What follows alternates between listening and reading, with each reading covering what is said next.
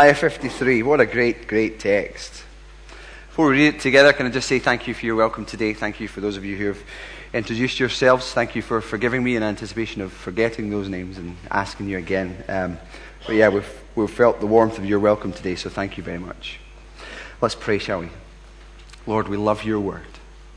We love the way in which you have used it to draw us to yourself and granted us that gift of that imperishable truth in our hearts, that we might be born again through the living and abiding Word of God. And indeed that through it you may teach us, train us, rebuke us, correct us, to take us on to that conformity to Christ who is our subject this evening.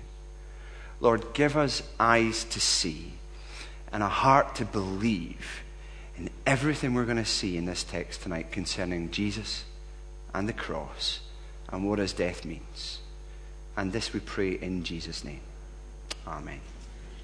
Can I just say before we read Isaiah 53, make no mistake, okay, as we read this text is about Jesus. Now it's written, hundreds and hundreds of years before Jesus arrives on the scene, but we need to realize that the New Testament leaves us in absolutely no doubt that Jesus is the subject of Isaiah 53, okay? Matthew, Mark, Luke, and John are all agreed that this passage refers to Jesus. Acts chapter 8 and verse 35 tells us the early church were agreed that this passage refers to Jesus. Remember Philip and the Ethiopian eunuch? He's reading this passage in Isaiah. And Philip asks him, do you understand what you're reading? He's like, how do I understand unless someone explains it to me?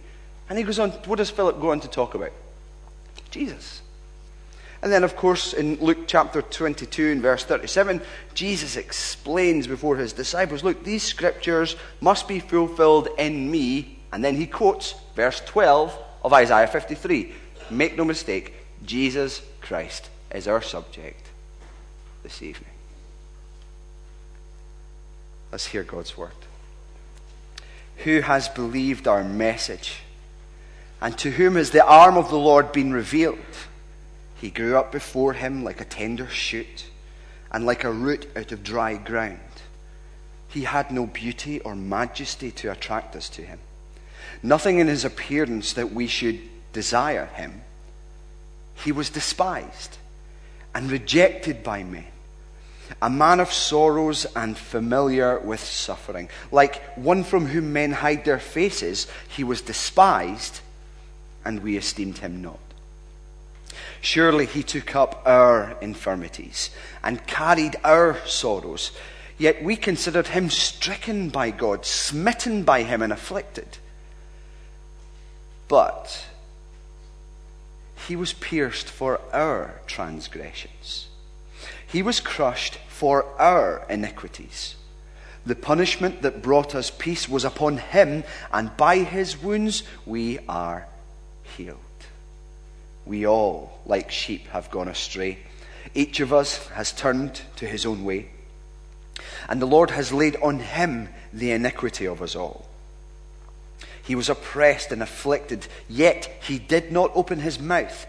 He was led like a lamb to the slaughter, and as a sheep before her shearers is silent, so he did not open his mouth.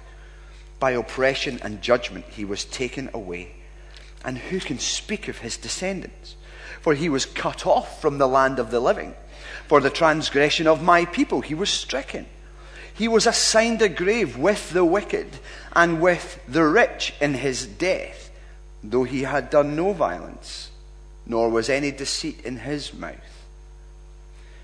Yet it was the Lord's will to crush him and cause him to suffer. And though the Lord makes his life a guilt offering, he will see his offspring and prolong his days. And the will of the Lord will prosper in his hand. After the suffering of his soul, he will see the light of life and be satisfied. By his knowledge, my righteous servant will justify many, and he will bear their iniquities. Therefore I will give him a portion among the great, and he will divide the spoils with the strong, because he poured out his life unto death, and was numbered with the transgressors. For he bore the sin of many, and made intercession for the transgressors. Amen. This is God's word to us.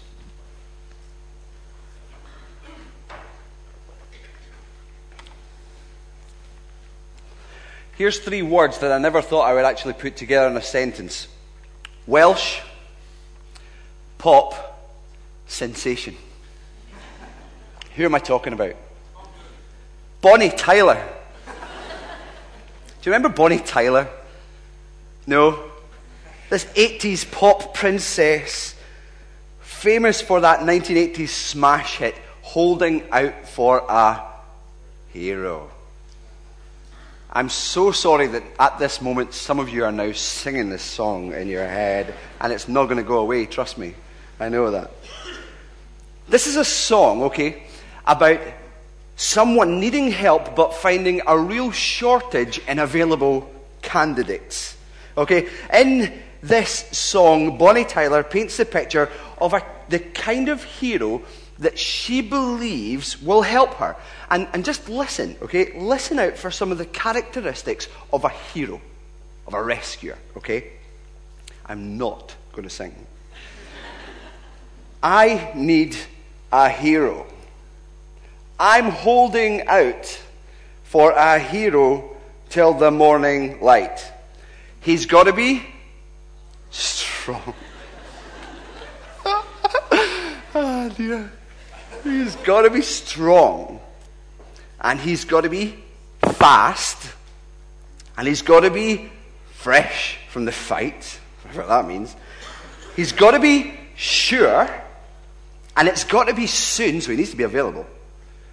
And he's got to be larger than life. Now that paints a good picture of what the world describes as a hero. That's what most people would be looking for in a time of need. Someone who's strong, fast, fresh from the fight, sure, available, larger than life. That kind of personality, yeah? But here's the thing. Once in a while, someone comes along who does not fit that profile of a hero, but nevertheless comes to the rescue of people or a person,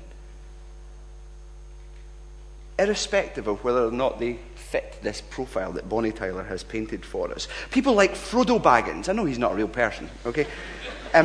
Like Frodo Baggins. I mean, there's an unlikely hero from Lord of the Rings, if ever you saw one. I mean, does he fit Bonnie Tyler's photo fit for a start? Little Frodo's legs are too short for him to be fast.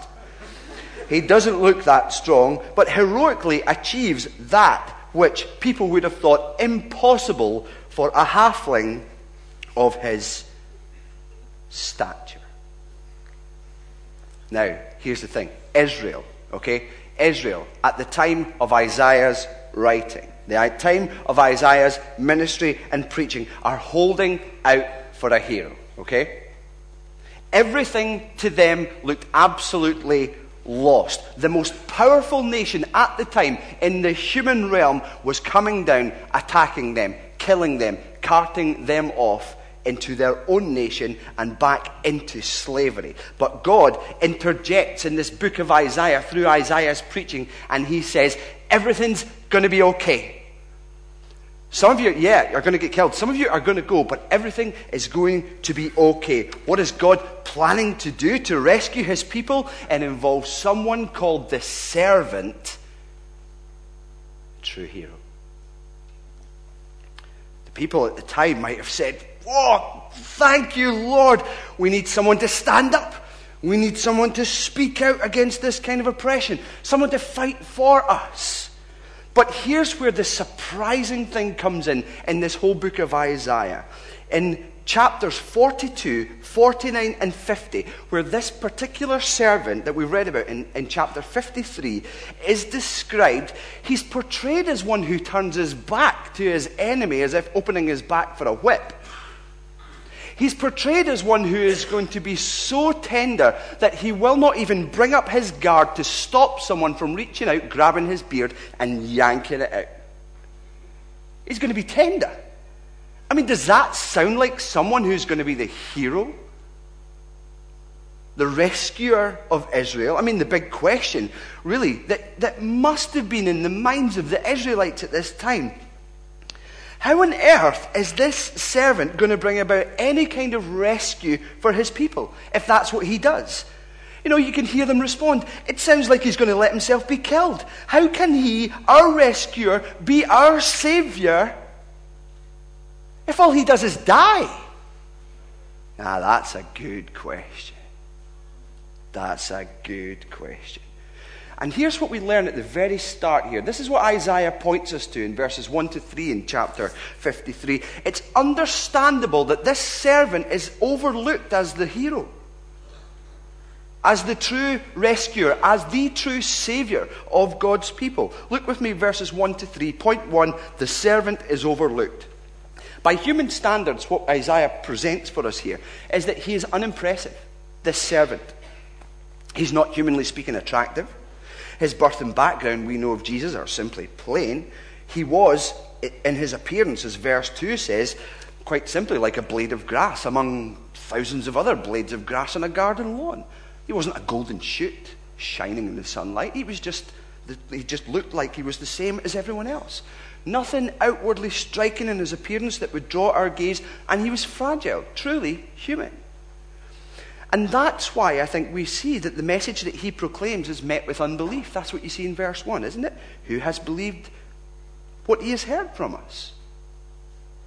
I mean, the question implies that people find his message hard to believe. It discloses that people will be prone, now listen to this, prone to underestimate, extend that word, underesteem, this servant.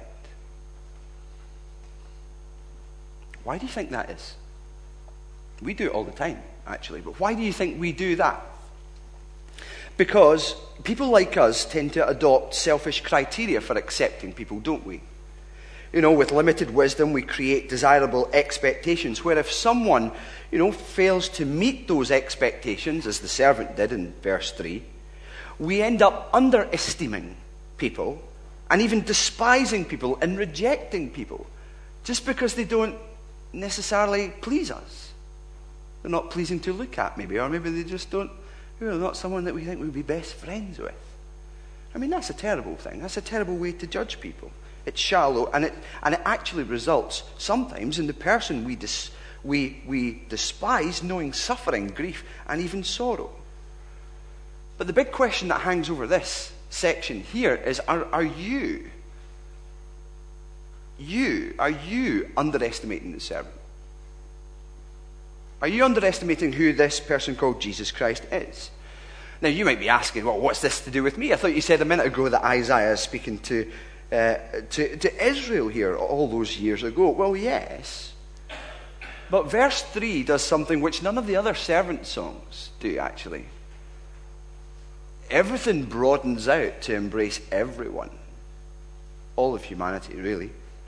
Verse 3 implicates us, because the problem's wider than Israel. It says, as one from whom men hide their faces, he was despised, and we, now everyone's gathered into this now, we esteem him not. Are you underestimating the servant who was overlooked? We know this from Jesus' own ministry. John chapter 1 tells us this. He came to that which was his own, but his own did not receive him.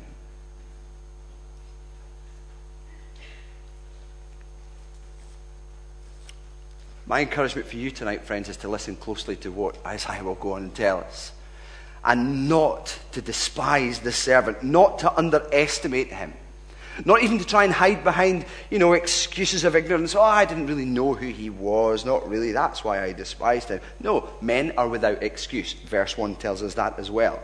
To whom has the arm of the Lord been revealed? The answer is everyone. Now, in the Old Testament, what you see is that the arm of the Lord refers generally to the strength of God. But in Isaiah, it's different. In Isaiah, the arm of the Lord refers to a person. It's Jesus. He's the strength. God himself is our strength. And the encouragement, even in these first 3 verses, recognizing from what happened with Israel here, do not overlook and do not underestimate this servant. Why? Because the one who is likely to be despised and overlooked is in truth the Savior. That's point 2. The servant is our Savior. Look at verses 4 to 6. First question, really, do you know you need a Savior? That's the big question. Do you know that we are our own worst enemies when it comes to our lives? That we need saved, essentially, from the crushing penalty of sin. Sin is the most serious problem for our hearts. In God's eyes, sin deserves what verse 5 says it deserves. Crushing. Chastisement. Stripes. Gather all of those words under one category. Punishment. I mean, essentially, that's what sin deserves. And I wonder if that surprises you tonight. I mean, it surprises some people. Some people don't expect that. Some people just expect God to be like some kind of cosmic granddad, accepting us all, bouncing us on his knee lovingly, of course. Others expect God to simply overlook our sin, or maybe at least just minimize it a little bit. And again, often appealing, oh, he's loving, isn't he? Well, absolutely. But he is also just as well. And he would not be God if he overlooked or minimized sin to the extent where he would just accept us all. Puritan John Bunyan explains this to us really well, I think, where he says, here's the problem, if God hides the sin or lessens it, he is faulty. So that's not an option. But if he leaves sin still upon us, we die.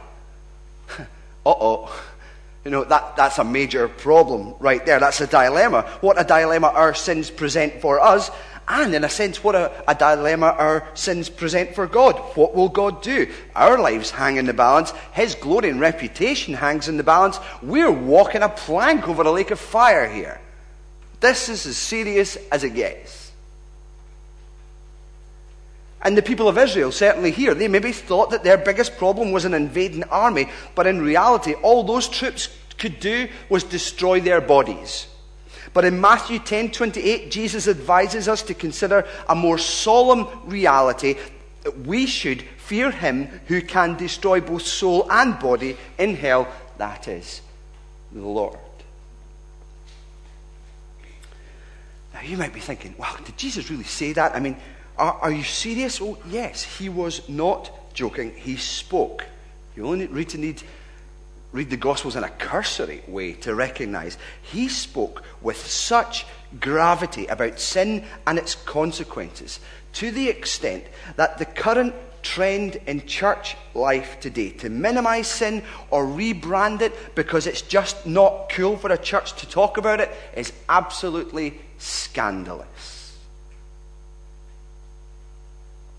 It's a weighty thing, and it's a weighty thing because it is the biggest problem of our hearts. And it is the biggest problem of our hearts because if undealt with, we are not only dangling over the lake of fire, we are falling into that lake of fire. But here's where we see the good news of the gospel in Isaiah 53 again. Here's where we see this servant that was overlooked is the solution to the divine dilemma that John Bunyan presented to us a moment ago. Bunyan continues by asking, what will God do? And says he will then take our iniquity, our sin, to himself. He will make it his own and so deliver us. How can he possibly do that? By sending his servant, the eternal Son of God, Jesus Christ, into the world where as a man he would die and shed his blood on the cross of Calvary in our place and pay the penalty for our sin. Here's where we see the servant is our substitute. See it for yourself. 10 times in 3 verses we read of how Jesus has taken upon himself what is ours and given us what is his. He became what he was not so that we might become what we are not. Listen to this. Surely, in other words, no doubt about it, he has borne our griefs and carried our sorrows. Yet we considered him stricken by God, smitten by him and afflicted. He was pierced for, what's the word? What's the word? Our transgressions. Incredible. He was crushed for our iniquities. The punishment that brought us peace was upon him, and by his wounds, who's healed? Who's healed? Wow. Well, that's changed things, hasn't it? This is the great, great glory of the gospel, friends. The one from whom we need to be saved, in a sense, in terms of his furious wrath and his anger, is the one who saves us. There is that great exchange. It takes place at the cross where, as we read in 2 Corinthians 5, God made him who had no sin to be sin for us, so that we might become the righteousness of God. Sinless, clear, clean, pure and free. Friends, do you realize, do you understand that your sin, which is your biggest problem, cannot be dealt with in any other way? You cannot earn favor with God by trying harder in your marriage, or by simply adjusting your behavior, or by paying some kind of penance in afterlife limbo. Christ alone is the way that God has appointed for all to deal with our sin. And it is only and exclusively through faith in him that you can be forgiven and restored in your relationship with the Father. J.I. Packer says this: Jesus, moved by divine love and determined to do everything he could to save us, endured and exhausted the destructive divine judgment, the crushing that Isaiah 53 talks about, for which we were inescapably destined, and so won for us forgiveness, adoption, and glory. Praise God, friends. That's the great glory of the gospel. The servant that's overlooked, the servant is our Savior. Truly. But look at what makes this all the more astonishing, and makes the servant all the more winsome and worthy of all glory and praise. In verses 7 to 9, point 3, the servant was willing. The servant was willing. Jesus willingly laid down his life. Verse 7 tells us he didn't open his mouth. And we know from the gospel accounts what it was like for him in those last days of his earthly life. He barely uttered a peep when condemned, even when liars are spewing out some nonsense about him to try and secure his disposal. Jesus is likened essentially to a sheep being sheared. I don't know if you've ever done this, but if you're chasing a sheep, it will run away from you, trying to evade your capture at all costs. But if you catch it and lay it on its back, it will not fight back or try to wriggle away. It's just a picture of willing submission. And that's what we see before us. This is exactly what Jesus is doing in terms of the will of God the Father, for the way of God the Father to save his people. And it saddens me that a plain and a prominent teaching like this from the Bible regarding the death of Jesus for our sins is the subject even of outrage and disdain among churches nowadays. I mean, some see the picture of God punishing his son on the cross as some form of cosmic child abuse. But that's just such an inappropriate comparison. I mean, no one who suffers abuse at the hands of another does so willingly. So that negates that kind of comparison straight away.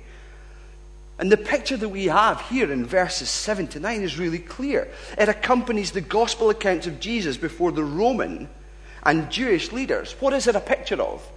It's of willing submission. Willing submission.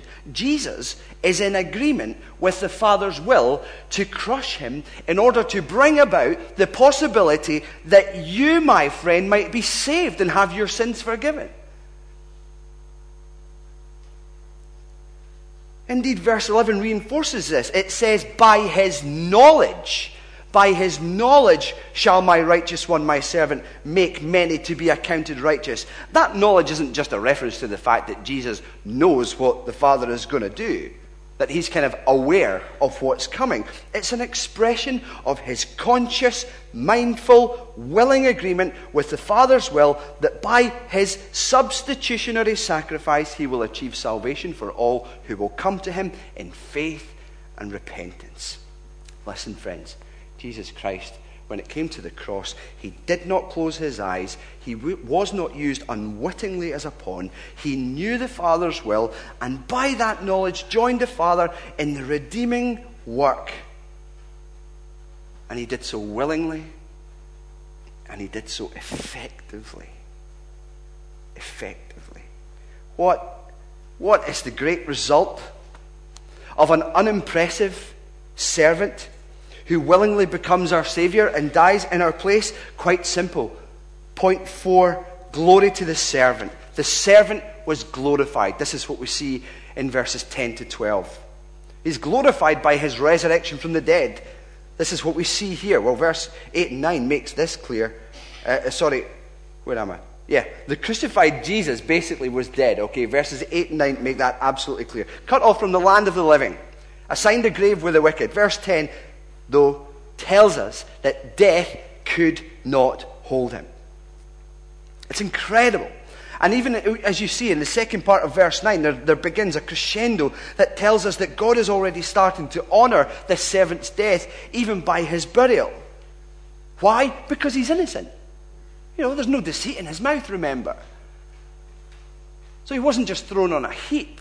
Yeah, God had already begun to honor that sacrifice through his burial. But then verse 11, wow, he will see the light of life and be satisfied. Jesus Christ, make no mistake, is alive to see and be satisfied with what his death has won. He's not frustrated. He's not bitter. He's not vengeful at what he had to go through. He's going to look back over it all and consider it worthwhile, says Isaiah 53.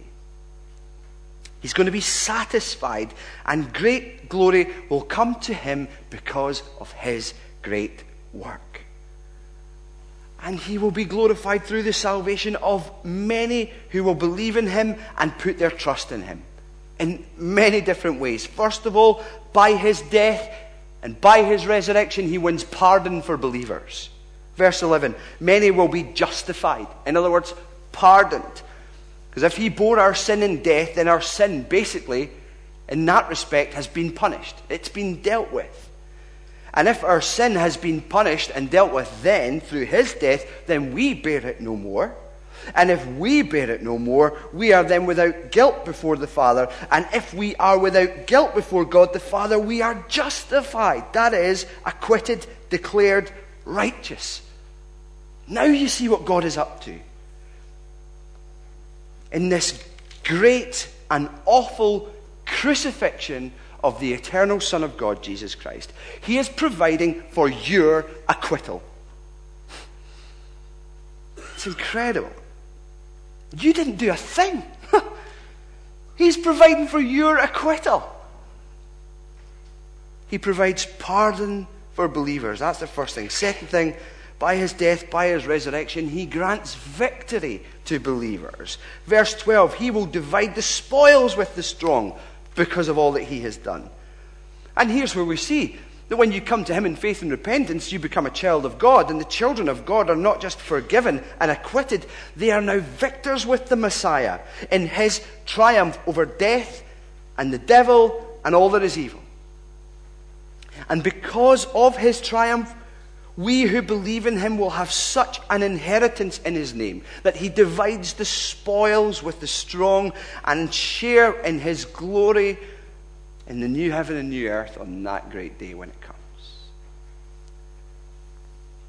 But not only will he, by his death and resurrection, pardon believers and grant victory to believers, as we were thinking about this morning, he pleads and makes intercession for believers.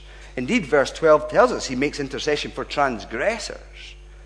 And as I said this morning as well, this is one of my favorite verses, 1 John 2 verse 1. Which just tells us that great truth that we have a heavenly advocate who speaks to the Father in our defense. So when we feel guilty because of our sin, when we feel vile, when we feel helpless, we trust in the sufficiency of that sacrifice. And the fact that Jesus Christ is pleading our case before the Father constantly. And it's a great thing. I mean, who knows? You know, it might be the case where I sin in some way, and you know, it might be the case where Christ is just before the Father, bearing those wounds, visible in glory, certainly. And just says, you know, that Liam Garvey's a sinner. But Father, he's banking on these wounds. And he's banking on my saving work. Forgive. He's pleading our case before the Father. And we have that assurance. Not only by his death and resurrection does he pardon believers, grant victory to believers, plead for believers. He makes new the possibility for people to become new believers. His death and his resurrection produce not only sinners who are now forgiven and free, but offspring, as we see in Isaiah 53, newborn children. And that's an incredible thing to see. We're not just declared to be okay in a judicial sense before God, but we actually, when we put our faith and our trust in him, we become adopted into his family, welcomed into the family to be at home with the Father in a personal and a relational sense. All the joys and privileges of sonship. And you did nothing. You did nothing. Except sin. This is the gospel in essence, friends, in Isaiah 53. How clearly we see Jesus from this text. And it may be the case where some of you are here tonight and you're here hearing this, are just trying to grasp this. Maybe some of you have heard it a number of times and maybe you're reluctant to go forward, put your faith in him. Well, the question I just want to ask you really openly tonight in relation to all that we have walked through in Isaiah 53, this willing servant who is our Savior, truly, what stops you from believing? What stops you from receiving the great joys of this gospel that the Lord is holding out to you? There are many things, many hindrances, many obstacles that are in our path. Maybe your problem is proud self-reliance. This is the kind of person who genuinely just tries to live the right kind of life. Maybe trying to make up even for past failures. Trying hard to redeem themselves in God's eyes. They kind of think, well, maybe if I do this and do this better, then God will accept me. But that's not the way that God calls you to come to him, is it? No, because if that was the way that God wanted you to come to him, there would be no need for the cross. There wouldn't be no need for a Savior. And in a sense, if you are trying to proudly rely on yourself, you're actually making yourself your own Savior. And that does not go down well. There is only one Savior, friends. Only one. And it's Jesus Christ. It is not you. So give up all of your helpless, empty tries. All of your efforts. They're pointless. Nothing in my hands I bring. Simply to the, say it, cross. That's the way. That's the way. Isaiah 53 tells us Jesus has everything, and I mean everything to do with salvation. So don't rely on yourself. You'll only be disappointed. Secondly, our problem is sometimes self-justification. Well, this is when we excuse ourselves for our sin. We do that in many ways. We belittle it. Sometimes we think that we haven't offended anyone and that we're just genuinely loving people. You're not. But at other times, we seek to justify ourselves actually by blaming other people for our sins. Oh, I blame my parents. Oh, that person was just so ratty at me that I just had to give them a... Well, you can't blame other people for your sin. And you can't excuse yourself for your sin. You can't blame your parents. You can't blame your circumstances to try almost, in a sense, present ourselves before God as being less sinful than we actually are. No, Romans chapter 3 that we read from tonight, earlier tonight, it's really, really clear. There is no one righteous. Not even one. All have sinned. All have sinned and fall short of the glory of God. Isaiah 53 tells us as well. In verse 6, I like the way the ESV puts it. All, and then personalizes it. All we, like sheep, have gone astray. Okay? We all have, let's face it. Isaiah 53 does not allow for self-justification, because Jesus is again removed from the equation. It's not good. Third obstacle to believing is actually just an enjoyable view of sin. You know, sin might entertain, might bring pleasure of sorts. But the problem is, sin, though it seems promising, it delivers so little. Tim Chester, in a great book called You Can Change, says this: sin promises fun and excitement, but delivers pain and tragedy. Sin promises freedom, but it delivers slavery and addiction. Sin promises life and fulfillment, but it delivers emptiness, frustration, and death. Sin, friends, get this tonight, please. Sin does not deliver on its promises. It only delivers death. But Isaiah 53 tells us that God delivers on his promises. And what is before you tonight through this text in the Lord Jesus Christ is the prospect of a greater lasting joy in Jesus. So what should you do? You should just empty yourself of all things. You should just come humbly, confessing your sin before the Father, pleading for his forgiveness, acknowledging that great saving work, that this servant that was overlooked, that he's actually the Savior, and you should trust him for all of your life, that he forgives sin, that he averts God's righteous anger from you and indeed clothes you, not in rags, but in his very own robe of righteousness. Have you come to him? Have you confessed your sin? Do not overlook. Do not underestimate. But come. Love. Believe. Put your faith and trust in the Lord Jesus Christ. And walk with many, many other believers in this church onto that promised land of glory, when you will see him face to face. Let's pray.